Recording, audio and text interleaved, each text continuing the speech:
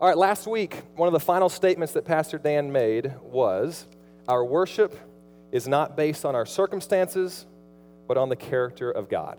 Remember that statement? Does that make sense to you? With that in mind, and having just experienced Thanksgiving week, you may have had Thanksgiving Day, we had Thanksgiving week. It was like mini Hanukkah at our house. It was Tuesday, it was Wednesday, Thursday, Friday, Saturday. We kicked them out late last night. They would have stayed longer, but we had a Thanksgiving week. But having just experienced that, I want us to look intentionally at Dothan this morning. Now, Dothan is not a Hebrew word meaning good grief. I hope this guy doesn't preach for 45 minutes. It is a city. It's a city. It's north of Shechem. It's 5 miles southwest of Jenin. I can see the relief on all of your faces. You're like, oh, that's where it is.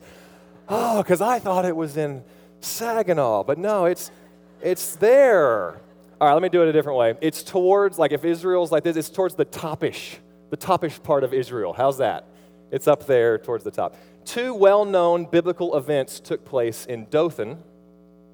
One involving Joseph in Genesis 37, and one involving Elisha in 2 Kings 6. And before we look at those two stories, I want to explain to you that location matters. In the real estate world, the old adage is location. That's right. And I won't go that far as the scriptures because there's a whole lot more than just location that matters. But I think too many times as we're reading through the scriptures, we just skip over locations. That place is hard to pronounce. I don't know what that guy's name is. And so we read things like, so-and-so went to such and such a place, and then we get to the story. Well, the so-and-sos in such and such a places, a lot of times you can almost do without them, but they have a meaning, they have a purpose. After all, the whole Bible is inspired by God, and so the locations matter. And in fact, when I was a youth, I would do that, such and such a place, and so-and-so person, those kind of things. And then somewhere in as a young man, I realized that you're missing, I'm missing some of the details, some of the dots could be connected if I would just pay attention to the names and the places. And so one of the very first aha moments for me was, and I've talked about this a long time ago, was this little city called Jabesh Gilead. In 1 Samuel 11, there's this city, and it is under siege by the Ammonites, and they basically, the people of this city say, hey, we'll surrender and we'll be subject to you, just don't hurt us. We don't want to fight. And because they were so outnumbered, it wasn't even close. And the Ammonite king said, that all sounds good, except I want to add one part. We want to gouge out the right eye of every single person here. That way we can bring disgrace upon Israel.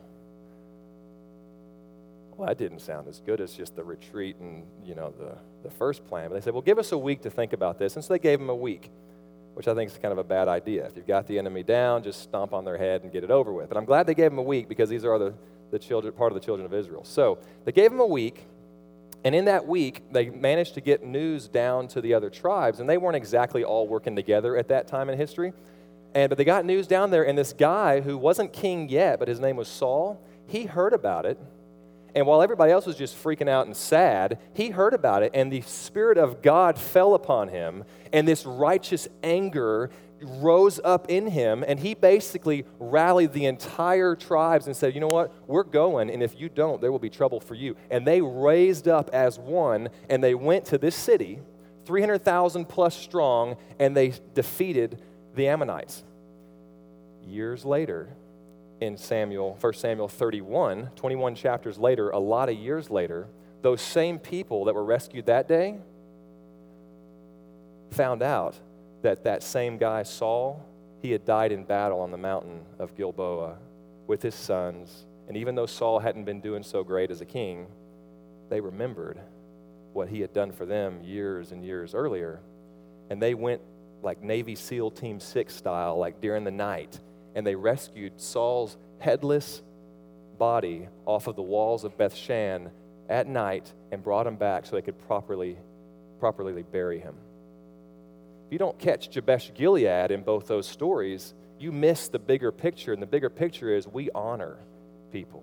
Repaying good for good, remembering what's happened in the past. You just read over such and such a place, these people were under siege, such and such a people went and got Saul. You miss the bigger story, and the bigger story is honor. So again, back to this location. Location matters. There's another story in Ezekiel I was painting the house about maybe 2 years ago, and does anybody love painting? Like, yeah. Does anybody hate painting? I mean, like, not even like, it's just, I just hate painting. I hate painting. And you got to paint the whole house, and you got to lay down the tape, and then you got to change the blue tape to the baseboards, and you got to paint some more, and then you got to put a second coat, and you got to trim, and then you got to retouch up. I just hate painting. And it was like a 2-day event. Well, after like 5 hours, don't you get tired of listening to music? Even if it's like Christian music or worship music, I just get tired of music. And sports radio just talks about the same things over and over and over in the middle of the week. So I was like, you know what, I'm going to listen to a YouVersion app. And so I listened to the Bible. And I was like, what's something I haven't read in a long time? Ezekiel. Anybody read Ezekiel this week? Did you really? Wow. There's like 3 things in Ezekiel, and everything else just seems like they just repeat themselves, and it's weird. I mean, weird stuff in Ezekiel. Not a lot of Sunday school lessons to our kids are out of Ezekiel, because this is a weird stuff. I mean, read Ezekiel, listen to Ezekiel. Well, I decided, you know what, I'm painting. I'm just going to listen to the whole thing. So I hit play, and I listened to the whole thing. And it was so much easier to listen to it than it was to actually read through it, because, I mean, it just kept my attention, because my alternative was painting, which is also quite hard to do. So I'm doing that. Oh, and by the way, with YouVersion, this week, they actually released their kids app. Did you guys download that yet? Get that app. It's fantastic. Get tonight, before you go to bed, get your kids out, get your grandkids out if you got them with you. Go through, start that process, let them fall in love with the Bible a little bit more. But that's a tool for you guys. We didn't pay for it. Somebody did, but it's really good. It's YouVersion. I think they're probably like the #1 downloaded app this week, because it is just going everywhere. So, but back to this location idea. So I'm reading through Ezekiel, and I'm just listening to Ezekiel, actually, and it says there's this prophecy given by Ezekiel about the city of Tyre. Now, Stephen, would you just help me out? Is it Tyre or Tyre? Tyre. I just wanted to ask him, because the last 3 times I spoke, I mentioned him in my message, and I didn't have him in this one, and so I needed to plug him in somewhere. So Tyre is 60 miles northwest of Nazareth. It's on the Mediterranean coast. And it was prophesied against by Ezekiel basically because in Ezekiel 24, they laughed pretty much whenever Jerusalem was taken over by Babylon. They said, oh, this is great. This is actually to our benefit. We're going to get rich over this, because a lot of the trade that was going to Jerusalem is now going to come to us. And these guys were business folk. I mean, they were very, very, very, very powerful. And there's your city. There's the mainland. The old city of Tyre is on the coast, and then there's this island. And we'll show you what it looks like today here in a second. So here's the scripture out of Ezekiel 26. It says, in the 11th year, on the first day of the month, the word of the Lord came to me, Son of man, because Tyre has said of Jerusalem, aha, the gate to the nations is broken, and its doors have swung open to me. Now that she lies in ruins, I will prosper. Therefore, this is what the sovereign Lord says, I am against you, O Tyre, and I will bring many nations against you, like the seas casting up its waves. It goes on and continues on. Several verses later, it continues in this prophecy and says, they will plunder your wealth and loot your merchandise. They will break down your walls and demolish your fine houses and throw your stones, timber, and rubble into the sea. I will put an end to your noisy songs, and the music of your harps will be heard no more. I will make you a bare rock, and you will become a place to spread fish nets. You will never be rebuilt, for I, the Lord, have spoken, declares the sovereign Lord. So I'm listening to this Tyre, and then later on, not in my listening to the Bible, but just later on, I'm Googling, doing some research on something else for a message, and Tyre pops up. And it starts talking about Tyre and Alexander the Great. And I'm like, well, this is interesting. So this is just history. In fact, if you go home and Google Tyre space A, it'll pop up Alexander the Great. It's like well-known historical. It's in Persian history. It's in Phoenician history. It's in Babylonian history. It's in world history. It's not just some story. I want to tell you what happened in Tyre, because after all, location matters. And that's kind of what I want to establish up front. This prophecy is given, and in parts of the prophecy is talking about, I'm going to send nations against you. Well, the Babylonians come pretty quick, like 13 months into it. They're there, and they do a lot of damage. They do a 13-year siege on the actual coast city of Tyre. And then they're in control, and they leave. And then a little bit later, the Persians do some damage to the cities. Another nation comes. And then a long time later, like 300 plus years later, this prophecy still hasn't been totally fulfilled. because this little part about the, they said they will plunder your wealth and loot your merchandise. That all happened. They will break down your walls and demolish your fine houses. That's happened. And throw your stones, timber, and rubble into the sea. That part hadn't happened yet. But yet as a prophecy, and so this Bible is inspired, it's got to happen sometime. And so probably in those years, people may have just forgotten about the prophecy. Maybe they were looking for it. But here's what happened. Alexander the Great comes through. The people of Tyre say, hey, we're your friends. We want to be in a good relationship. And so he says, okay, well then let me come and worship at your coastline or your island fortress, which was known as to be impenetrable. I mean, it was just, the waters were deep. It was always crazy waves. You couldn't even get boats up to it. The walls were 150 feet high. This place had never been taken. There was no technology at that time that could defeat this place. He says, let me go out there and worship. And they're like, I don't think so. So they killed the ambassadors that were asking them that, and they threw those guys over the walls into the sea. Alexander the Great found out about it, and he's not called the Great for nothing. And so he decides to go in to the city of Tyre, the one on the coast, and starts pulling all the rocks and all the cedar and all the timbers and all the rubble, and he starts throwing it into the water. And he builds a causeway, a bridge, 300 feet wide, all the way out to that island. You ever heard this story? Google it tonight. Look it up. It's really, really interesting. And as they get closer and closer and closer, then he wages war. They get all the way out there, and they destroy that place. And so what ended up happening is the original city on the coast was completely bare, to a place where fishermen then come and dry their nets. There's nothing there because all the stones, all the rubble, all the timber was taken and thrown into the sea, just like the scripture said. And then they defeated it, and it was never rebuilt. In fact, let me show you a current picture now. You see the thin part of land right there? That used to be water. The left part is the island, but after that causeway was built over the years, and this is 332 BC, over all these years, silt and sand and all this stuff is built up, and now it's just a piece of land. Isn't that pretty cool?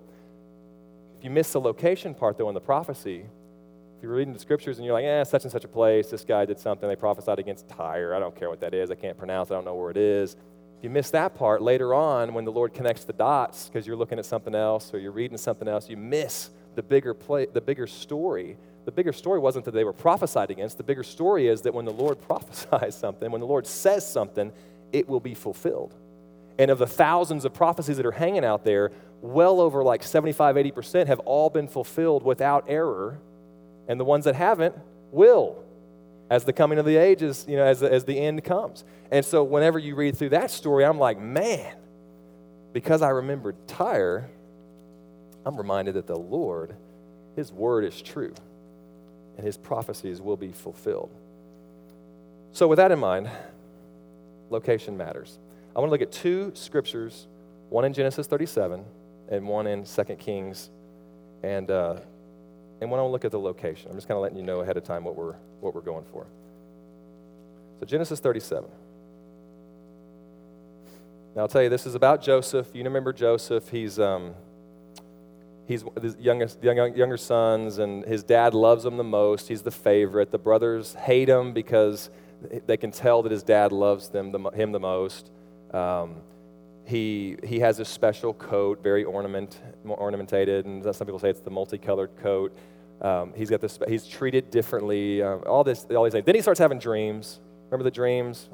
We all had a bundle of wheat, and my wheat stood up tall, and yours all bowed down to me. And then he tells them all that. It's like, that's not a good way to make friends. And so of course the brothers just despised him. So then we pick it up in verse 12. It says, now his brothers had gone to graze their father's flocks near Shechem, and Israel said to Joseph, as you know, your brothers are grazing the flocks near Shechem. Come, I'm going to send you to them. Very well, he replied. So he said to him, go and see if all is well with your brothers and with the flocks, and bring word back to me. Then he sent him off from the valley of Hebron. When Joseph arrived at Shechem, a man found him wandering around in the fields and asked him, what are you looking for? He replied, I'm looking for my brothers. Can you tell me where they are grazing their flocks? Oh, yeah, they've moved on from here, the man answered. I heard them say, let's go to Dothan. So Joseph went after his brothers and found them near Dothan. But they saw him in the distance, and before he reached them, they plotted to kill him. A little bit of pent-up anger from the brothers here. Here comes that dreamer, they said to each other. Come now, let's kill him and throw him into one of these cisterns and say that a ferocious animal devoured him. Then we'll see what comes of his dreams. Let's skip over a little bit. Pick up again in verse 23. So when Joseph came to his brothers, they stripped him of his robe, the richly ornamented robe he was wearing, and they took him and threw him into the cistern. Now, coincidentally, Dothan means two wells, or two cisterns. They took him and threw him into the cistern. Now, the cistern was empty. There was no water in it. As they sat down to eat their meal, they looked up and saw a caravan of Ishmaelites coming from Gilead. Their camels were loaded with spices and balm and myrrh, and they were on their way to take them down to Egypt. Judah said to his brothers, what will we gain if we kill our brother and cover up his blood? Come, let's sell him to the Ishmaelites and not lay our hands on him. After all, he is our brother and our own flesh and blood. His brothers agreed. So when the Midianite merchants came by, his brothers pulled Joseph up out of the cistern and sold him for 20 shekels of silver to the Ishmaelites, who took him to Egypt. Now remember that Egypt part. That's kind of important for later, because again, locations matter in these stories. So in Genesis, you could easily talk about the immaturity and insensitivity of Joseph, because after all, he shared these dreams, and he just kind of just flaunted it in front of his brothers, and even his mom and dad. I mean, his mom and dad at one point were like, are you telling me we're going to bow down to you, really? So you could talk about that. You could also talk about the hatred of his brothers and how they allowed unforgiveness and anger to get to boil over, and they didn't deal with that. You could talk about that. You could talk about dad's favoritism and what that did to his family. You could talk about that. But instead, I just want you to recognize that it happened in Dothan so that we can move on to 2 Kings chapter 6, another story about Dothan. Let's move there.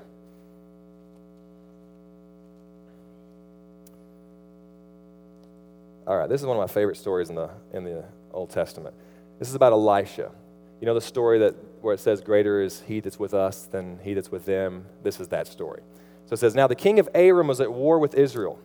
After conferring with his officers, he said, I will set up my camp in such and such a place. Now, this is the only time you can say such and such a place in the Bible, because the Bible said such and such a place. So like in this time, it doesn't really matter. It's just the fact is, he keeps trying to attack places, and then Elisha keeps tipping the guy off, so they don't get anything. So basically what's happening here is these Arameans are going into Israel and raiding and stealing and grabbing slaves and stealing crops, and then they're going back. So they're not like at full-out war at this stage, but they're just like taking advantage of them. They're just jumping over lines, taking stuff, and then going back. And they were doing this, and it's just a great way to make some money and keep your soldiers busy. So this is all happening, but the problem is Elisha kept getting these words from God, and then he would tell the king, hey, they're coming to Saginaw.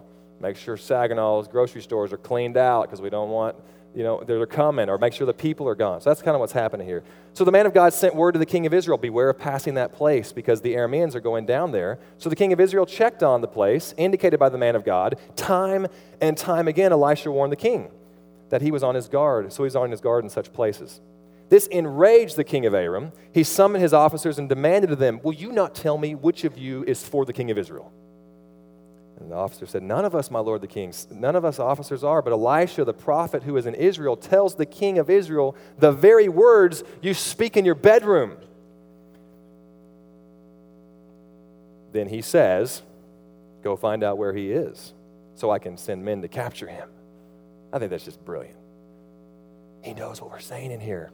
Well, go get him. We're coming after him.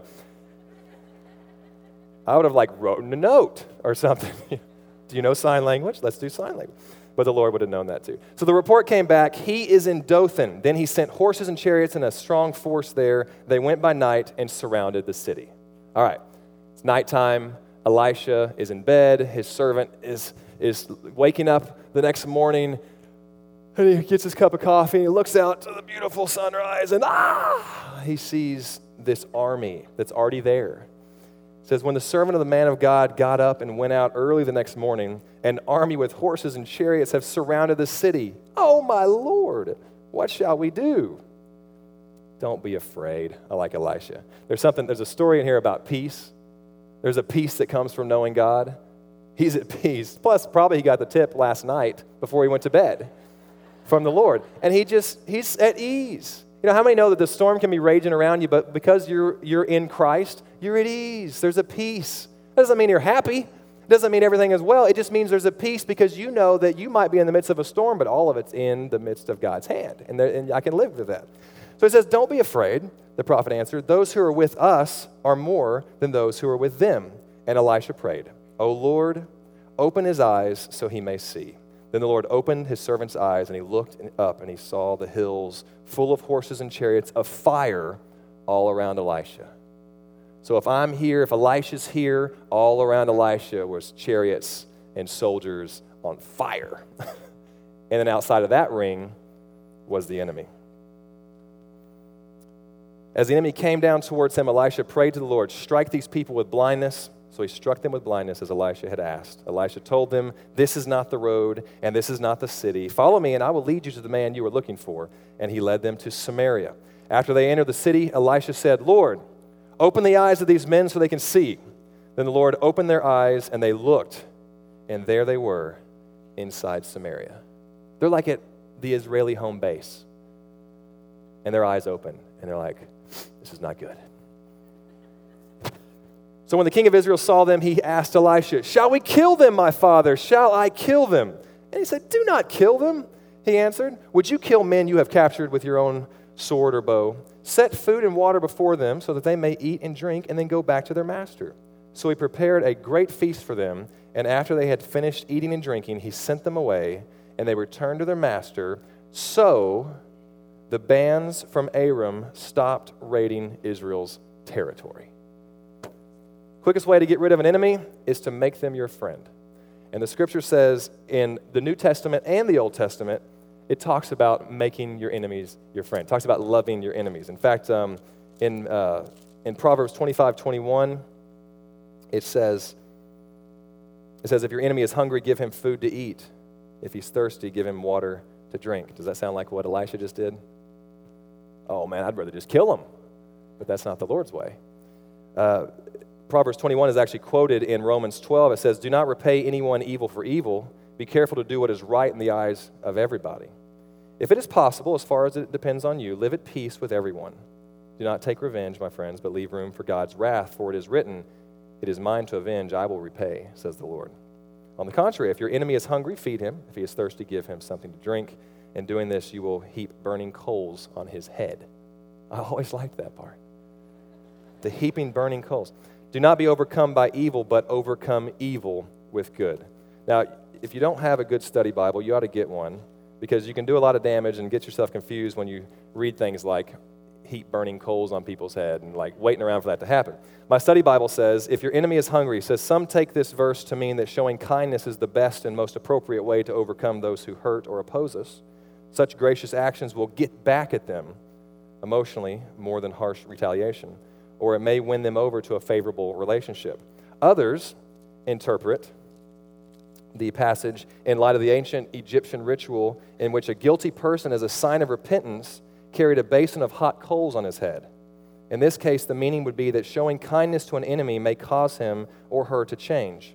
Either way, doing good to our enemies, repaying evil with good, may cause them to be ashamed of their hurtful actions. As a result of our gracious example, they may eventually open their lives to God and receive his forgiveness. But even if our enemies remain hostile towards us, God will still reward us for our kind actions and our obedience to the scripture. So in this 2 Kings 6 scripture, it's happening again at Dothan, and we could easily talk about how to treat your enemies. And I think it's probably a good reminder for all of us to treat our enemies with love. And it also said there, realize it says, when possible. You're going to have certain situations where a fight has to happen. I mean, like war, even in Ecclesiastes it says there's a time for peace, a time for war. I'm not against, war. It's just too many times we're quick to go to war, right away. And I'm not talking about politically here. I'm talking about in our lives. Saying we're too quick to jump to that. Let's go. Let's do it. But that's not, the Lord would say, love your enemies, feed them. We can talk about treating your enemies. We can talk about gifts of knowledge. That is a gift that's still available to us today. We realize that. The gift of knowledge, because Elisha just keeps receiving this knowledge. It's from the Lord. There's no way he would know it otherwise. It's the Lord.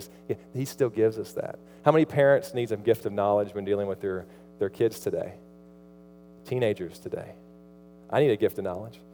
My wife needs a gift of knowledge for dealing with me. I mean, it's like, what is he doing? I need divine inspiration here. So we could talk about that. How many kids need a gift of knowledge for dealing with their parents? Because sometimes parents can exasperate their kids, right? I mean, that happens no matter how old we get. So we need gifts of knowledge. That's available to us. We could talk about that, but we're not, except for what I just said. There's physical and spiritual blindness. We could talk about that. God made your eyes. He can adjust them. Some of us need some adjusting today. But there's spiritual and there's physical blindness. There's a spiritual realm. And while Elisha's servant wakes up and he just sees this army, Elisha's like, seriously, we got it. There's a spiritual realm. The fact is the reality that you think is reality is not really reality at all. It's the vapor. The scripture says it's a vapor. It passes like that. It's gone. But what's going to last for eternity is the spiritual realm. What we think is the real deal is not the real deal. It's like just that. And it's gone. So there's all that going on, and we can even pray that the Lord would open up our spiritual eyes so we can see what's really going on in our situations. You could also talk about fear not in there. The script, Elisha's servant wakes up, and he's like, just don't be afraid. Fear not. There's 366 accounts of the Bible saying fear not, and every single time it's followed by a fact. And the fact is, greater is he that's with us than he that's with them on this one. So 2 Kings 6 talks about Dothan as well. This is the part where I tell a personal story or I just cut right to the end. What do you want?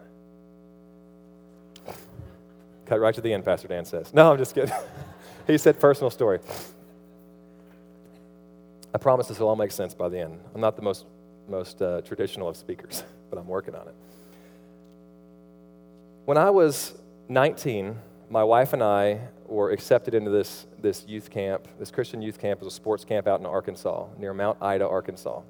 And when we got there, we were put through a 1-week orientation. So we were actually one of the counselors, basically, for that entire week. It was so much fun. It was just an awesome camp. I mean, they did everything over the top. It was amazing.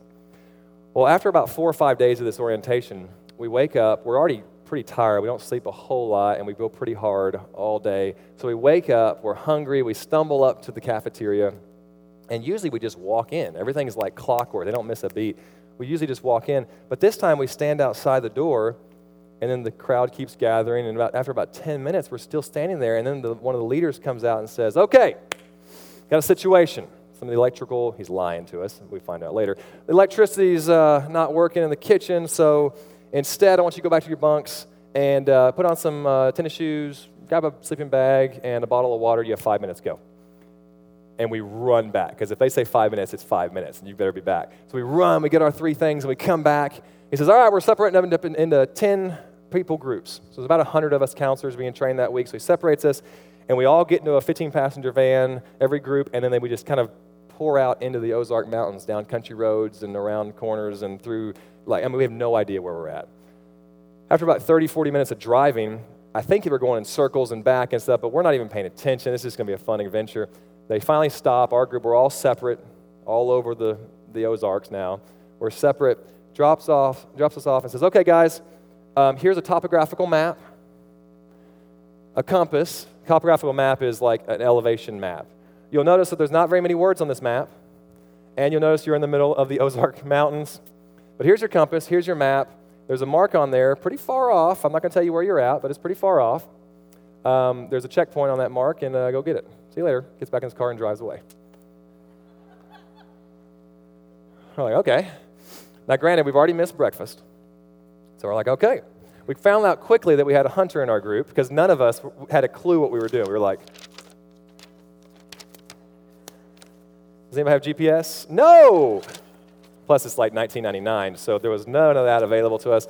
So we start walking, and so gratefully we had the hunter, and so we start going, and after about an hour, we pretty much knew kind of where we were, based on hills and a creek we found and some things like that. So we kind of figured out where we were, and within about 2 hours of walking, we knew where we were, and we'd already backtracked a couple times to try to figure that out. So we start walking. After lunchtime, we found checkpoint 1. And there was a man standing there, and he said, okay, congratulations. Woo! Here's some clues to checkpoint 2. We take it. Okay, Hunter, lead us. And so we're just walking. Now, I didn't tell you earlier, but Amber is in my group. We totally lucked out. They put us in the same group. We were both at this camp. We were just dating at the time, but we were in the same group, and so we're going. So the 10 of us start going again, and after several hours, we find checkpoint 2. And nailed to the side of a tree is a note for checkpoint 3. Whew. So we heck out again. And now let me just say this. We've missed breakfast. We've now missed lunch. And we've been walking all day. And all we have is a bottle of water. So we're going. And later I made millions of dollars on this lawsuit, by the way. I didn't ever tell you that. So we start walking again to checkpoint 3. I can't remember if there was 3 or 4, but regardless, at 9 o'clock, after dark, we show up to the last place. We're the first group. Yeah, thanks for Crocodile Dundee that was leading us because we had no idea what we were doing. We're the first group, and the guy says, okay, here's a tarp. Rest until the rest of them get here. At almost midnight, the last of the 10 groups show up. Now, we're pretty grateful, even though we're starving and we're tired and we're cranky, and the character within us is coming out in good and bad ways. I mean, we had persevered, we'd pushed through, we'd helped people across the creeks, we had hit fence lines, we had to decide, are we going to trespass, or are we going to go all the way around? Can we trespass? Are there any signs for trespassing? What's the best way? Should we go over this mountain or that mountain? My feet are wet, I'm starving. And we get there and we lay down on the tarp, and for like 2.5, 3 hours, we just wait for all the groups to get there, so we're at least getting to sleep. And then a siren goes off, follow me! And we all walk up to the top of this hill near where we were resting. So now all 100 of us are all back in one group, and we all march up to the top of this hill. And up on top, there's a few vehicles with their lights shining to the middle, and there's a table. And he says, okay, congratulations. I know you're tired. I know you're hungry. This is growing your character. Your endurance is going to lead to character and hope and all. We don't want to hear any of that stuff. And he said, congratulations, you've done it. Consider yourself, blessed for having experienced this. And we felt everything. Anyway, he says, okay, grab a number. So we all line up and we go by and we pull a number out of the box. And there was a 1, there was a 2, and there was a 3. He says, okay, who's got a 1? 10 people raised their hand. All right, come on over here. And that table that was on top of this open hillside, the top of the hill, they come out and they drape a white tablecloth over it and they smooth it out. They put chairs, and they put china plates down, 10 of them. And they put silverware down next to it, and there's a folded little doily. Is it a doily or is it a napkin? It was a doily that day. It's like there. And then out of one of the vans that was up there, they started bringing these meals, these plates, and they're covered, and they put the plate down, they pulled the thing back, and they had grilled chicken. Oh. I mean, vegetarians were ready to just eat it, like right then. I mean, it was just grilled chicken, and they had mashed potatoes and gravy, and they had green beans, and then they had a roll with butter, like right next to it on another plate, and they had sweet tea. Oh, sweet tea. And then they had a carrot cake. I remember the carrot cake most of all. That just looked like a little slice of heaven right there, just right there next to it. It said, grab a seat, guys. And so the 10 people sat down. Don't start eating yet. We need to pray for our meal. Anybody get a 2? Well, I raised my hand. I got a 2. I got a 2 right here. 2, 2, 2, 2. Anybody else with a 2? 50% of the group had a 2. I said, well, come on over here. I'm like, where's the bigger van? So he pulls out a box. Said, get you one of them. So we reach in there, we get in the line, we were like, what's in that thing? Ooh, maybe it's a Schlotsky's meal or something. No, we reach in there and we pull out a bag of granola. Not a big bag, a bag that fits in your fist when it's closed bag, a granola. Ziplocked, so it's safe. I'm like, okay, thanks. So we get this granola, and I'm like, I like theirs better. So I get mine, and says, anybody get a 3? And my wife raises her hand along with 39 other people, 40% of the group, and says, okay, you guys don't get anything. You guys are eating like third world countries tonight. You people with a bag of granola, you're eating like second world developing countries. And the people at the table, congratulations, you live in Europe or the United States of America or first world countries. All right, let's pray. And we prayed and we ate. Now, I'm embarrassed to say that as we started to eat, the first thing I did, not embarrassed to this part, the first thing I did was I took my meager little portion of granola and I halved it. And it was like pouring gold dust out of your hand. It was just, I went over to my wife, or to be, and said, "Here you go, honey." That's it. And then it's funny. Then we're like, okay, we can either eat the whole thing at once, or we can just do this. I don't remember which one I did, but it didn't last long. So we ate our granola, and then some people at that point, especially the threes, some people got really mad. Like some people stomped off. They didn't say a word. They just kind of stomped off because it's still nighttime, and they said, well, we'll reconvene in the morning. So we all have our sleeping bags, and some people like grabbed their sleeping bag and kind of went off to the edge of the woods and just, and they were mad. And other people just like had the fantastic character, and they just knew that this was a test, and they knew that they were going to do it, and they were fine. They just laid down, even though they were starving and their feet were wet and all that stuff. But I found myself at the tin top table, not sitting there, but I found myself there begging for food.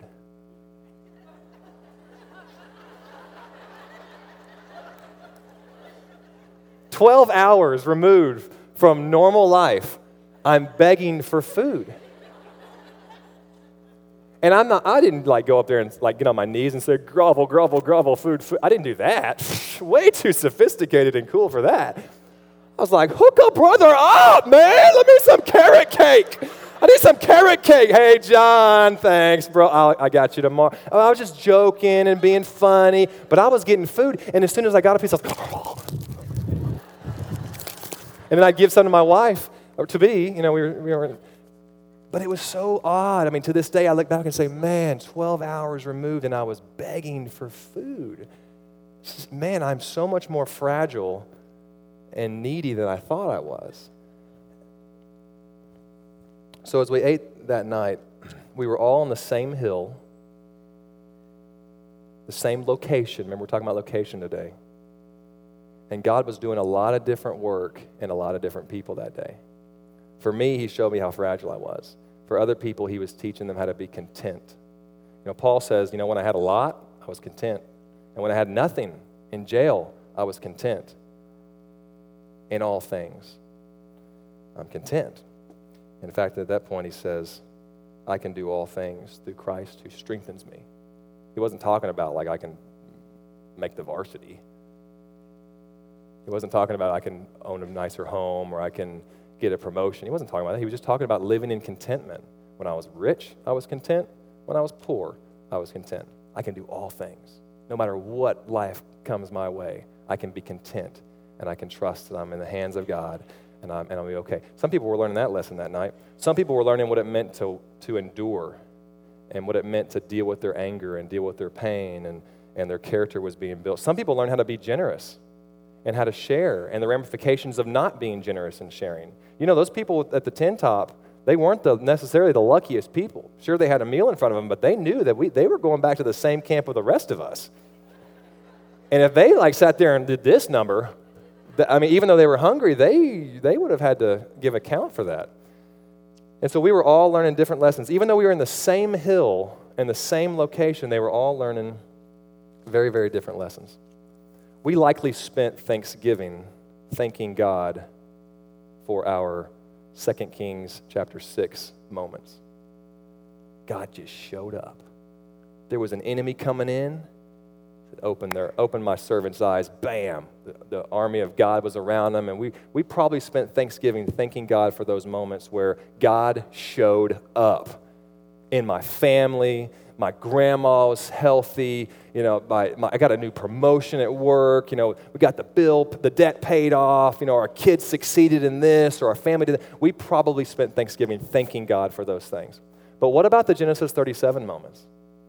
What about Joseph in the bottom of that well as his brothers have thrown him in there, abandoned him, and he's sitting there and he's saying, God, would you rescue me? God, would you bring me back to my family, my father? God, where are you? Are you going to come now? Oh, I hear voices. I hear footprints. Oh, it's slave traders.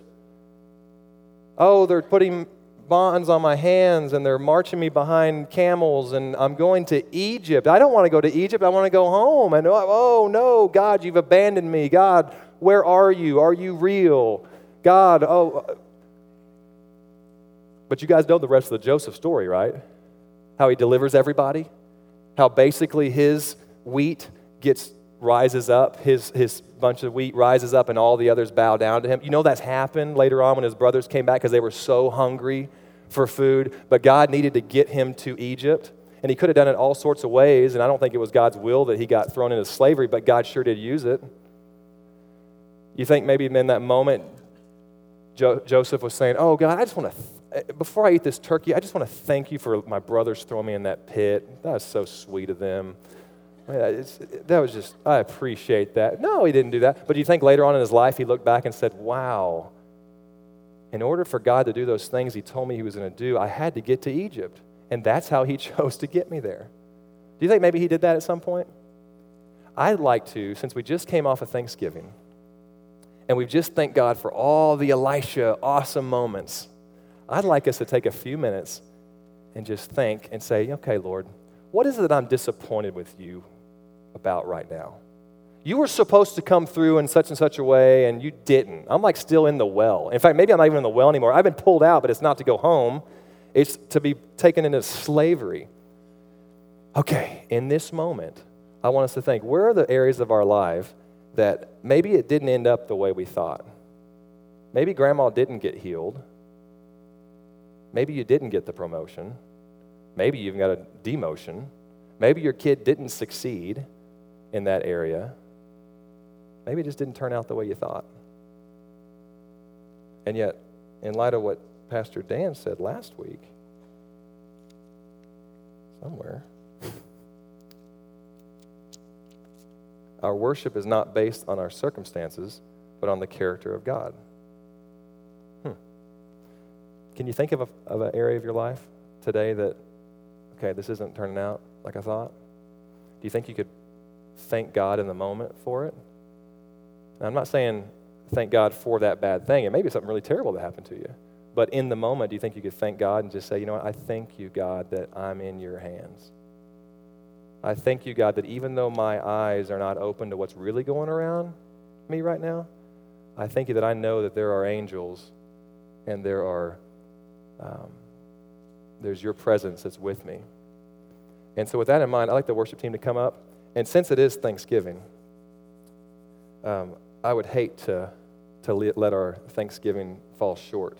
How about instead of just looking to the past at those Elisha moments that he's brought us out of, how about we look into the future and say, you know what, this isn't where it's going to be, and I don't know how it's going to be, but I just want to thank you in the moment for this. Even before it happens, I want to give you thanks for it. And I want to just commit myself to continue to trust that you're working in my life. Why don't you guys stand up? We're going to praise God in all circumstances, even if we don't praise God for all circumstances. Our worship is not based on our circumstances, but on the character of God. And how many know that the character of God is worth praising right now? God is faithful to you.